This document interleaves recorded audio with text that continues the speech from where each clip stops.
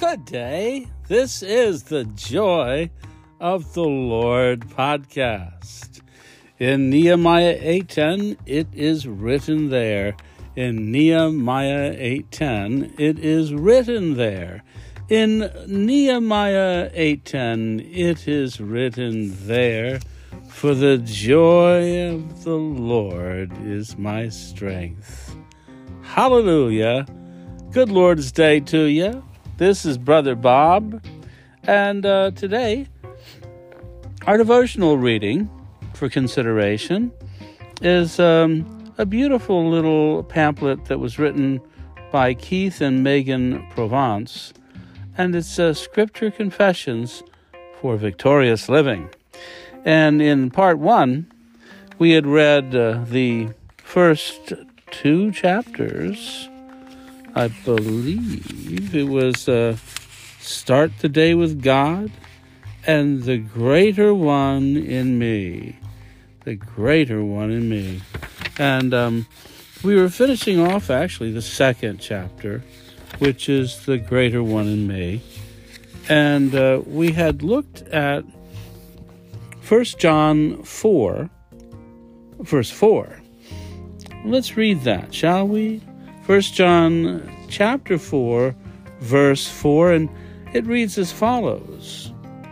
Ye are of God, little children, and hath overcome them, because greater is he that is in you than he that is in the world. Wow. Let's read that again, shall we? Ye are of God, little children, and have overcome them, because greater is he that is in you than he that is in the world. That's 1 John chapter 4, verse 4. And let's look at this passage. This is John chapter 16, verse 33, which reads as follows. These things I have spoken unto you, that in me ye might have peace. In the world ye shall have tribulation, but be of good cheer. I have overcome the world. Let's read it again. These things I have spoken unto you, that in me ye might have peace. But in the world ye shall have tribulation. But be of good cheer, I have overcome the world. Now just look at the contrast that Jesus draws between the troubles of this life and the lost world that we live in, with individuals who are without hope and without God in the world, individuals that are strangers and foreigners to the covenants of promise, without hope and without God in the world. Oh my goodness. So let's read this again. Let's read this again. These things I have spoken unto you, that in me ye might have peace. In the world you shall have tribulation, but be of good cheer. I have overcome the world. Wow. That reminds me of John 10:10, where Jesus draws a stark contrast between Satan and the plan he has for your life and the plan that Jesus has for your life. And it reads as follows in John 10:10. The adversary, meaning the devil, the adversary comes but to kill, steal, and destroy. But I have come. Now here's the plan that Jesus has for your life. I have come that ye might have life, and have it to the full. Have it abundantly. Wow, what a contrast between the adversary of your soul, who wants to kill, steal, and destroy, and Jesus, who has come that ye might have life, and have it to the full. Have it abundantly. Wow. There's the contrast right there. There's a wonderful song. I don't have the lyrics in front of me, but it's called People Need the Lord.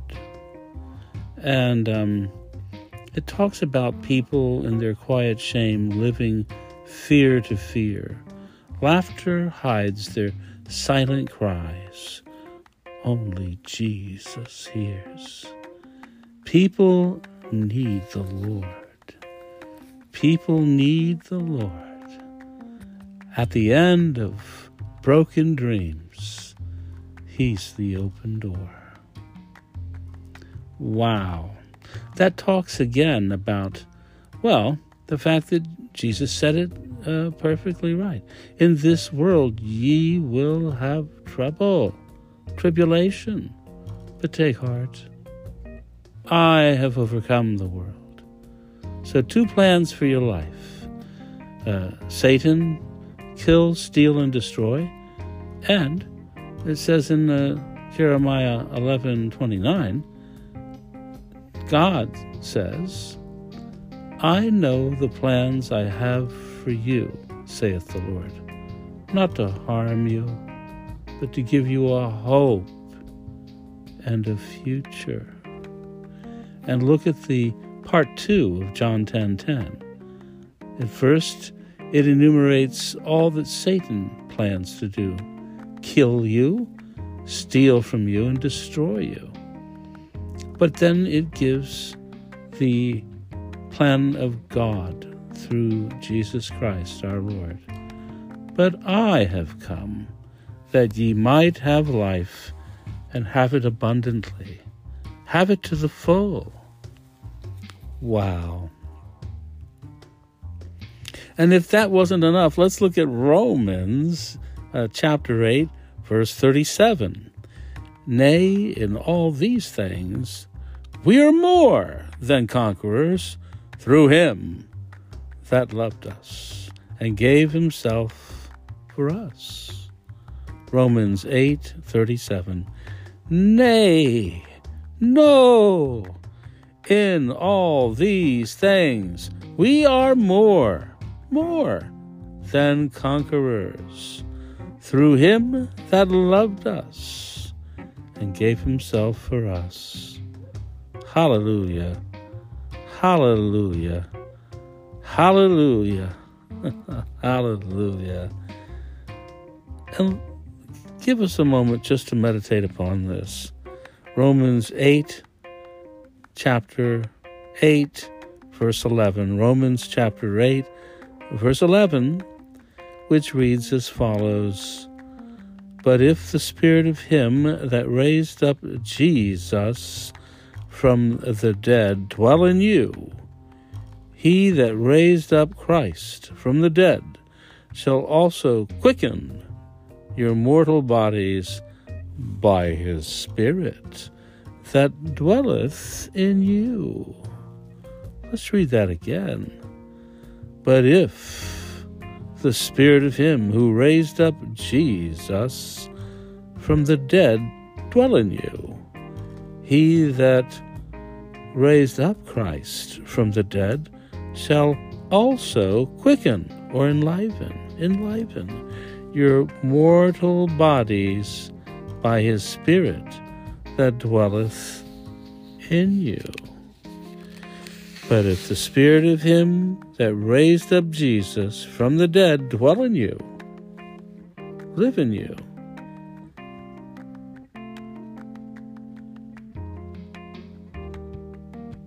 that live in you, he that raised up Christ from the dead shall also quicken or make alive or enliven your mortal bodies by his Spirit that dwelleth in you. That's Romans 8, verse 11. Wow. So that's chapter 2 completed, the greater one in me. He who lives and abides in the true vine. Wow. Wow. I am the true vine. You are but a branch. You can bear no good thing of your own accord. But if you remain in me, that means to abide. It means to remain closely, vitally united to me, holding on with dear life. If you remain in me, and I in you, and my words in you, you shall bear about with you fruit. It's good fruit. But fruit that bringeth forth a harvest of righteousness. Oh, hallelujah. You know, he who lives in me is greater than he who is in the world. He who lives in me is greater than he who is in the world. If God be for me, who can be against me? Wow.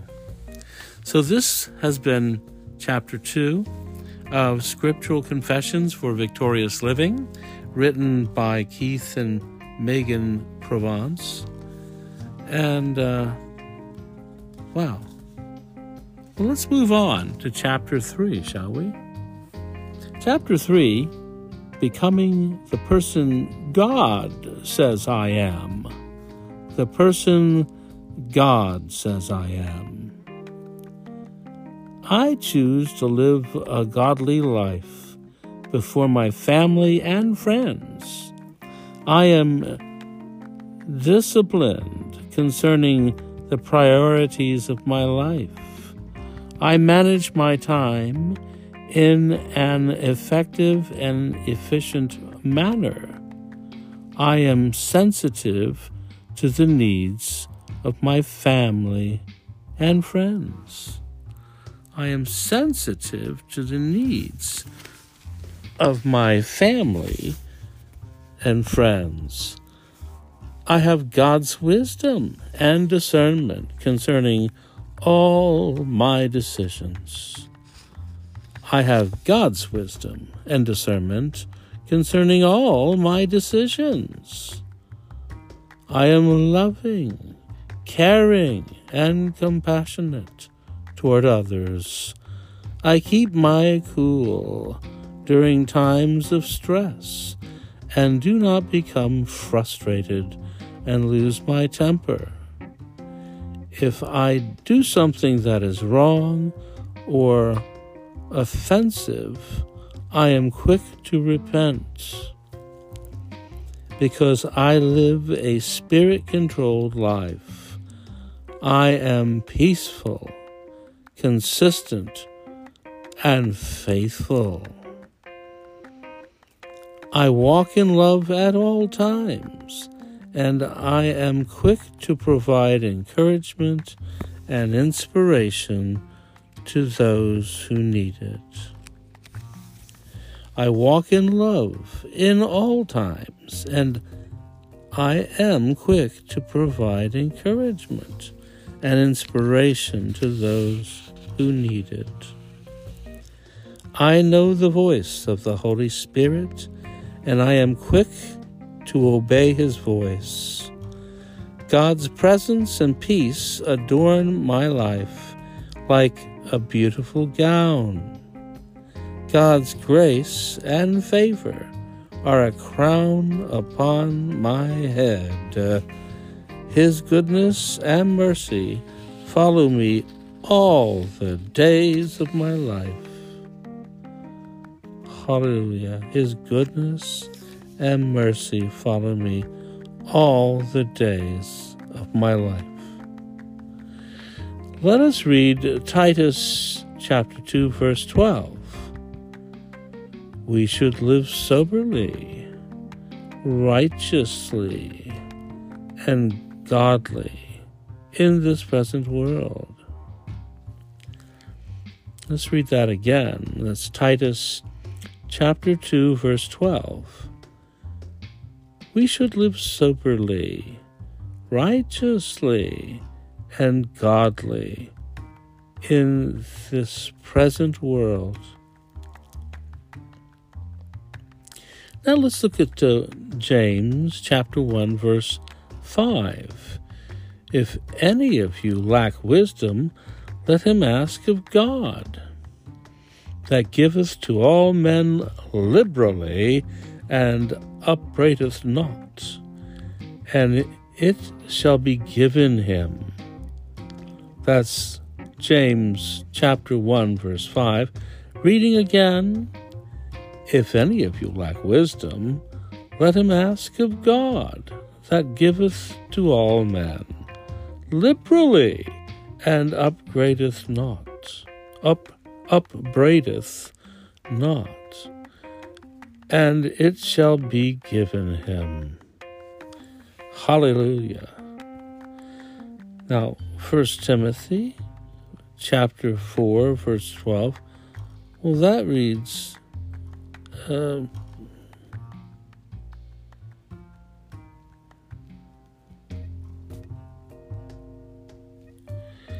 well, let's look at our last verse for this day, found in 1 Timothy 4, verse 12. Be thou an example of the believers in word, in conversation, in charity, which is love, in spirit, in faith, and in purity. Let's read that again. Be an example of the believers in word, in conversation, in charity, in spirit, in faith, in purity. Now this chapter, by the way, is called Becoming the Person God Says I Am. And this passage I just read was from 1 Timothy 4:12. And again, reading one last time. Be thou an example of the believers in the world, in conversation, in charity, in spirit, in faith. So, my brothers and sisters, this has been the Joy of the Lord podcast. Looking forward to our next chance that we might share the gospel of Jesus Christ and be encouraged. For we are not a people who are without hope and without God in the world. For we who were not a people are now the very people of God. And we are not strangers from the promise of the covenants of promise. Not at all. We are partakers in the covenants of promise through Christ Jesus, who loved us and gave himself for us, that we might become children of the Most High, redeemed, purchased out of eternal damnation, out of hell, out of separation from God. We are now brought nigh to the Father through the blood of his Son. And isn't that wonderful to know?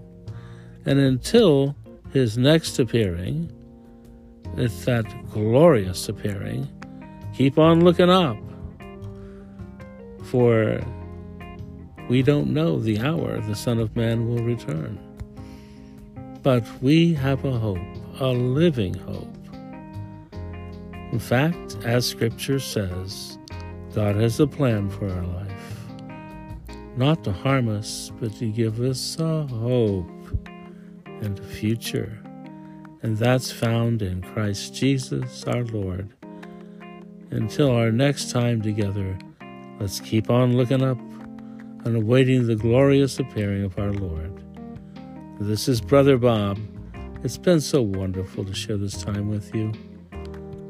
Now, I would say go back and look at some of these passages and hide his word in your heart, that you might not sin against him. And hide his word in your heart, that you would have hope. You would have hearts filled with hope and eyes that keep on looking up, waiting for the arrival of our glorious Lord and Savior. And this is Brother Bob. Until we meet again, God bless. Good night.